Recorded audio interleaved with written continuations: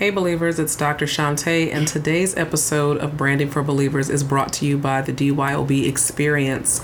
The DYOB Experience is where I take a group of women entrepreneurs and transform them from the inside out. And actually, this podcast is an excerpt of that conference. I opened the experience with a call to action about answering the call, about answering the calling over our lives. And I'm really excited to share this with you because it gives you a glimpse of what DYOB is all about. And it's a pod class style setting. And so you will definitely hear some live voices and some reactions in the room. And you will also hear a real passion for answering the call and showing up for the people that are waiting for you. So I hope that you will enjoy it. I hope that you will also be merciful because we are in a very different setting than what I'm used to recording in. However, it's definitely worth a listen, and you can also catch this episode on my website, brandingforbelievers.com, and you can see the visual representation of it as well.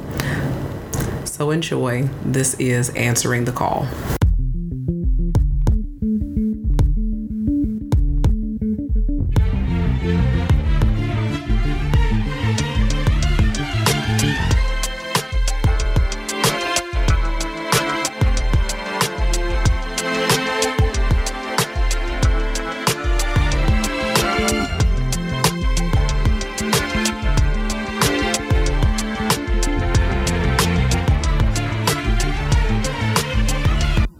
That's the first thing that we're going to talk about this morning. Answering the call and believing bigger. So, 4 things that we're going to talk about. Number 1, what is a calling? 2, we're going to talk about the role of money. 3, we're going to talk about some consequences. So what are the consequences when you don't answer the call? And 4, showing your heart.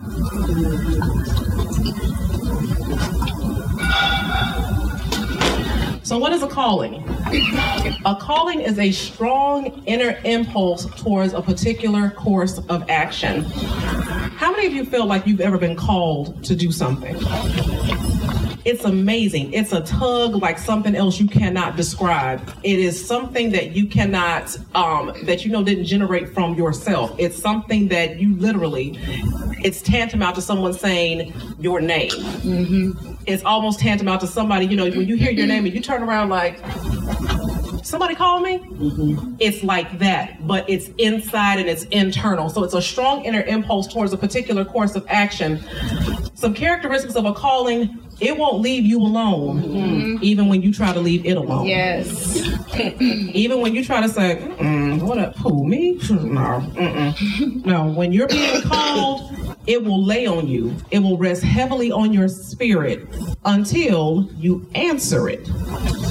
Another characteristics of a calling: 9 times out of 10, it's beyond your comfort zone. Mm-hmm. So it usually takes you out of some place that you're already comfortable, where you're already situated, and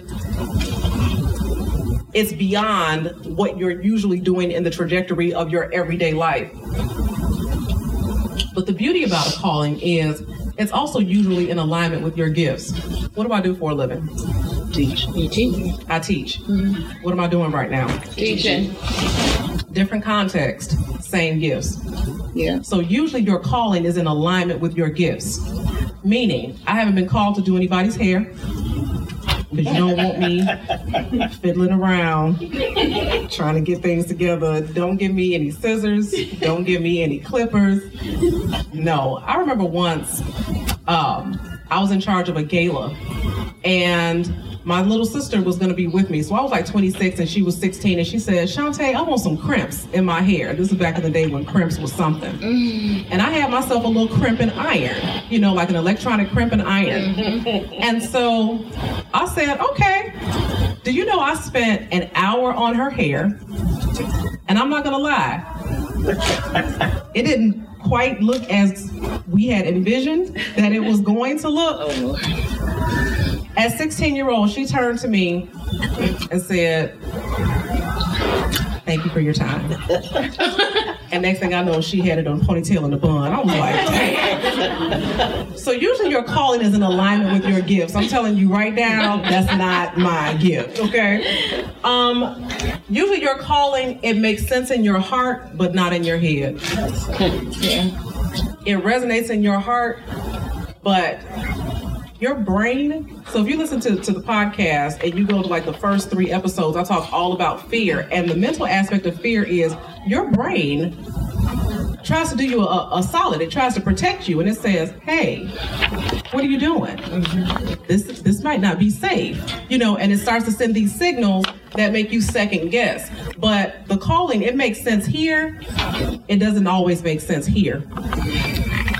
Your calling always involves serving other people. Nobody is called to self-service. Nobody is called to self-service. And I'm going to demonstrate that through the word.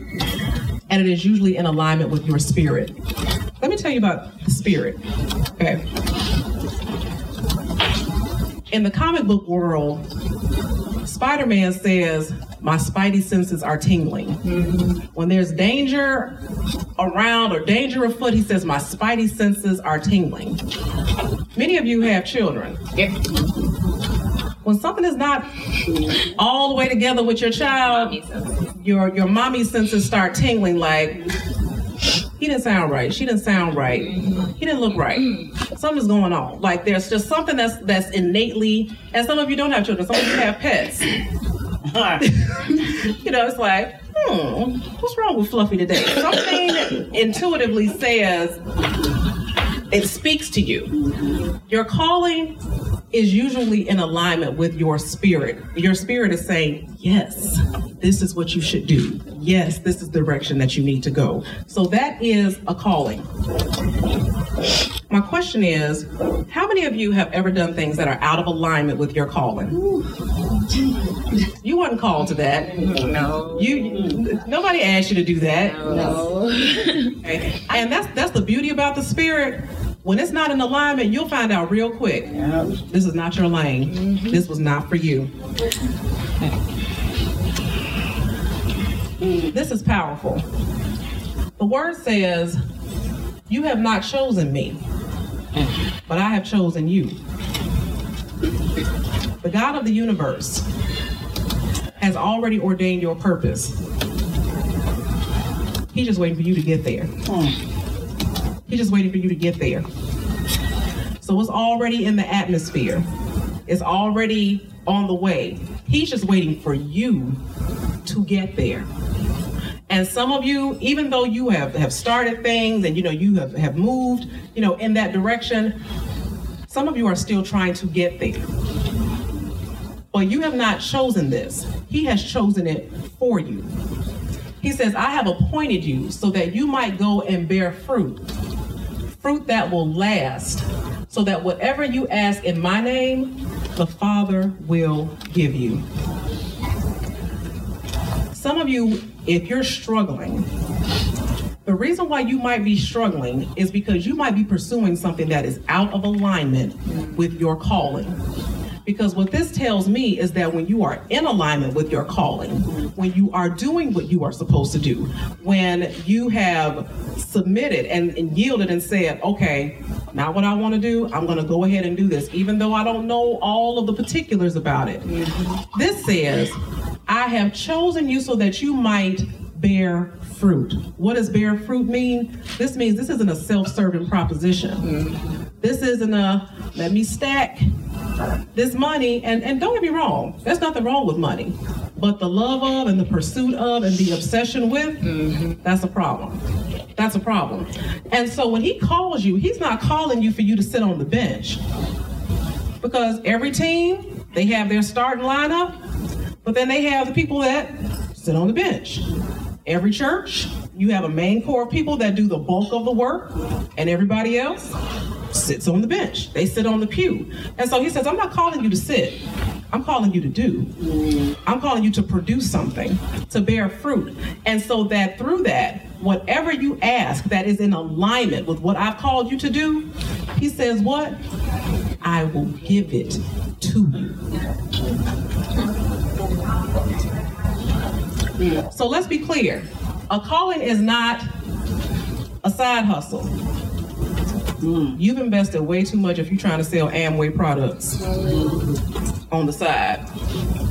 It's not a side hustle. It's not a part-time job. It's not a half-hearted commitment. Well, I'm just doing something. I just don't just put something out there. This is not that. A calling is not a get-rich-quick scheme. So flipping houses, it's not that. Okay, it's not an overnight success. Let me repeat that. It's not an overnight success. Okay. And most importantly, it's not about you. It is not about you.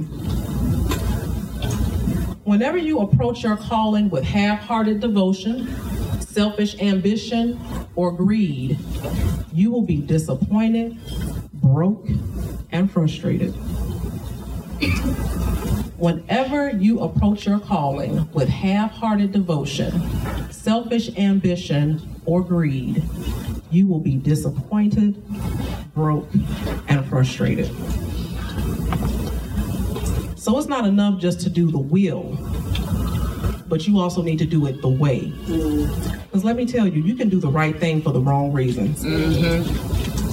You can do the right thing for the wrong reasons. And the best example of this that I can give, no shade to anybody in Congress, but think about a politician that's trying to earn votes. He's out there shaking hands, kissing babies, serving the needy, photo ops at the homeless shelter. And you should do those things. You should get out amongst the people and you should serve. But what's your motive? What's your ambition? And so when you set out to do things from that perspective, you're going to be very disappointed with the results. You're going to have a wake-up call. So something that I want to be clear about and emphasize is that you're not here by accident. You have an assignment that is bigger than you and bigger than the brand that you're building. And your success or failure in embracing the assignment will determine someone else's fate. And it is probably someone that you don't even know. Please know, understand, and accept the gravity of the fact that the reason why you're here is because somebody answered the call. I want you to take a moment and I want you to think about influential people that have really impacted your life in a positive way. And if they had not intervened, if they had not stepped in, if they had not stepped up, if they had not said, you know what, I'll do this for you, where would you be? So I need you to embrace the weight of the fact that when you don't do your part, somebody can't get what you got. It's not about you.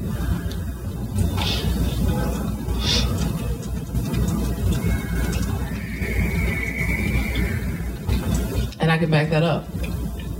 The word says, do nothing out of vain conceit or selfish ambition. Rather, in humility, value others above yourself. Do not merely look out for your own personal interests, but also for the interests of others. How many of you have ever known someone who was selfish? Yeah. Self-centered. Yeah. They don't call you unless they want something. When you see their number on the caller ID, you're like, Yeah, there you go. here I go. Because see, here's the thing about it, is that when I'm talking about transformation and transformation this weekend, I'm not just talking about lip service. I'm not just talking about, look, you're supposed to be telling me how I'm supposed to make more money. I'm gonna tell you something. Amazon.com, Barnes & Noble. If that's really all that you wanted out of this weekend, you can buy that for a lot less than what you paid for here. What I'm trying to get you to understand, what I'm trying to get you to see is that you can have every how-to, every strategy, every book, every class, every coach. If your heart is not in alignment with what you're supposed to be doing and you're not serving from a place of love for others, you will not prosper. You will not prosper. And by prosper, let me clarify that. You know that scripture, no weapon formed against me shall prosper. Prosper means it will not do what it was intended to do. In other words, it will not succeed. And so when I say that you will not prosper, you will not do what you were intended to do. You will not succeed when you serve from selfish ambition. You will never attain true riches until you accept and embrace the fact that the real payoff is not financial. I want you to think about the hashtag Black Lives Matter. I want you to think about our culture in particular. How many children, how many of our youth, somebody didn't answer the call? Somebody dropped the ball. And so when you drop the ball, when you don't show up and have the impact, when you don't show up and answer your assignment, because it's already in the air and it's already raining, and millions of people, they just never got there. Fear, doubt, discouragement, this thing or the other thing. In our community, you see the consequences of that.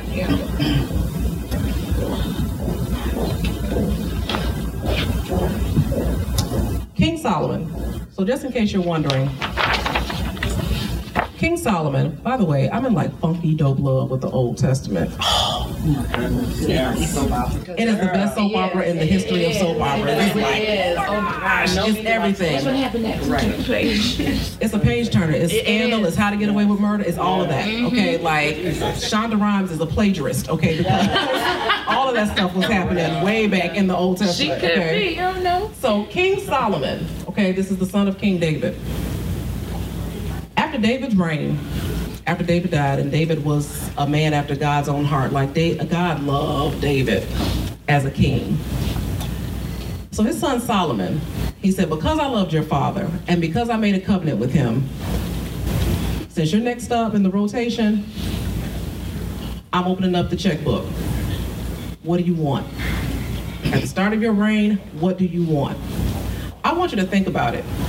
If God said, the checkbook is open, whatever you want, it's yours. What would you ask him for? Some of us, in our limited fleshly thinking, like, you can run that 1 billion right now. Thank you. Come again. Appreciate it. You can write those. No, so put the comma right there, then a period, and then like them 2 zeros. There we go. Thank you, Lord. All right, there we go. It was that type of party. He gave him that type of setup. And Solomon thought a minute and he said, wisdom.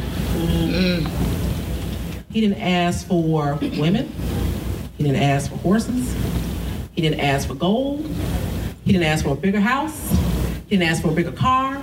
He didn't even ask for health. He asked for wisdom. Wisdom. Discernment. Spiritual guidance. That's what he asked for. And God was so impressed with his request that he gave him 100-fold any riches of any king that had ever preceded him. Some of us don't have the riches because we don't have the wisdom. Some of us don't have the riches because we don't have the wisdom. You're asking for the wrong things. And as long as you believe that money equals security, you will never have either. Because it'll never be enough. As long as you equate money with security, I can't be secure unless I have these many dollar signs. I can't be secure unless. Now we might not all read out the same Bible, but the one I read says the Lord giveth, The Lord taketh, and the Lord taketh away. Yes, it is. So you could have $1 million sitting in your bank account right now in a day. Gone. Everything you worked for. Everything you sacrificed for. Every dinner you didn't have with your kids. Every date night you couldn't spend with your husband. All of it. one day. Yep. If you treated your spouse like you treat your client, no, if you treated your clients like you treat your spouse, how long would you be in business? I got time for you. If you treated your kids, your clients like you treat your kids, how long would you be in business? Take these chicken nuggets and shut up. Be on those sales. Those types of sacrifices, and for what? But I'm doing this for them, but I'm doing it. Alignment. I said your calling has alignment. And so that's a trick from the pit to work you so hard and so long with the belief that I'm trying to create security when you don't create anything. Do you? We live in a world where somebody could be robbing you blind right now with all your credit cards in your wallet. So you don't provide or create any of that. And as long as you think that money equals security, you're never gonna have either one. It'll never be enough. So I want you to take a moment and take stock of the fact of how many people we worship, because there's a money worship in our country. People that you worship, maybe not like, I go to the church of, but worship in the sense that you put them on a pedestal and you consider them a success simply because they have money. Oh, she done blew up. She doing the thing. You know how much money she making now? Money equals success? You think the Kardashians ain't got no problems? Because money solves all the problems, right? And I get urgency. I get, that sounds good, but you haven't seen my son's tuition bill. Yeah, that sounds good, but you haven't seen the rent and the lease that's due on my business for this brick and mortar building that I have and these things. You haven't seen the overhead. You haven't seen the tax bill. You haven't seen no, I haven't seen it, but you know who has? You know who saw it before you saw it? Yeah. Money is not security. Right. You have to be in alignment. You have to get your head on straight. When you serve from a place of calling instead of a place of cashing in, your whole trajectory is different. And the thing is, God is just waiting on you to get it. It's like, I was waiting on you. It was already there. I was just waiting on you to get there. So there's a difference between serving from an abundance mindset and serving from a scarcity mindset. You know what scarcity is? And Tasha's going to talk about this quite a bit tomorrow. But the scarcity mindset is, I barely got what I got, so let me hold on to it with clenched fists, white knuckles, because I don't know when I'm going to get it again. That's scarcity. When you have a lot of something, you don't mind giving. It's like, yeah, I don't care. Got hundreds of those. Take one. But when you're on your last one, you're like, I can't do that. It's a totally different mindset. And so some of you, the reason why you don't have the riches is because you're serving from the, I can't give. I can't, I can't. One of our power partners, Danny, she walked in a few moments ago. She coined this phrase, oh, you're gonna stand in the corner with your crumbs? That's a scarcity mindset. You're gonna stand in the corner with your crumbs. And I'm not saying give away all your value for free. I'm saying the mindset. Because you attract what you think about. And so if you are serving from a place of attitude, a place of scarcity, a space of where am I going to get the next you're going to struggle. The word says that birds have nests, foxes have holes, but the Son of Man doesn't have a place to lay his head. So why should we worry about what we're gonna eat or what we're gonna drink or how we're gonna dress ourselves? Fast forward, seek first the kingdom of God and his righteousness. And all, what does all mean? All. All means what? All. All other things will be added unto you. And we might know that intellectually. I need you to know it right here. Because because he knows the difference. You can say whatever you want to say to me. He knows the difference. And when you get it here, change like you have not experienced in your life before.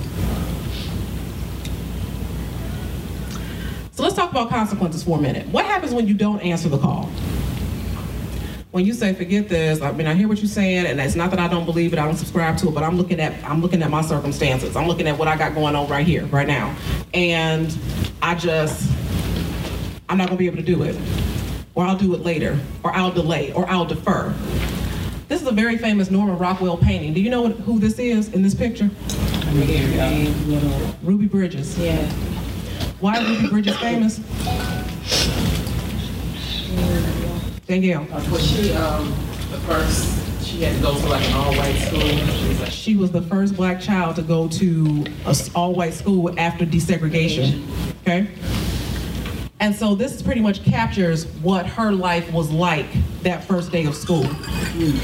This pretty much captures what she had to endure that first day of school. Escorted by federal marshals, people calling her nigger this and nigger that. A child. A child. And yet, her parents, I want you to think about that. How many of you would send your child out there, the lamb, basically to the slaughter, to be the first one? Somebody had to be the first one so we all could go. Right. Yeah. Somebody had to answer the call so we all could go. But see, that's not where the story ends. This is what I want you to get. You know Ruby Bridges, but do you know who Barbara Henry is? Mm-hmm. She's the only white teacher that would teach her. Wow. Only one teacher, Barbara Henry, agreed to teach Ruby. She was from Boston and a new teacher to the school. Mrs. Henry, as Ruby would call her, even as an adult, greeted her with open arms. Ruby was the only student in Henry's class because parents pulled out or threatened to pull out their children from Ruby's class and send them to other schools. For a full year, Henry and Ruby sat by themselves in a classroom, side by side, as Henry was very loving and supportive of Ruby, helping her not only with her studies, but also with the difficult experience of being ostracized. That's answering the call. That's answering the call.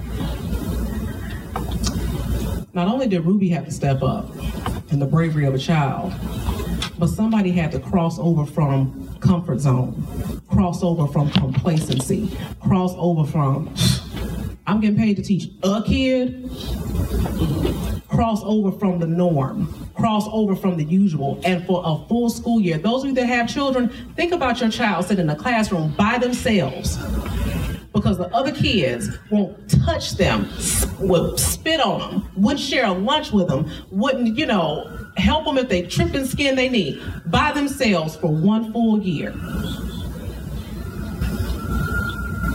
And think about the teacher and the teacher's lounge and the phone calls and the threats and the name calling for a full year.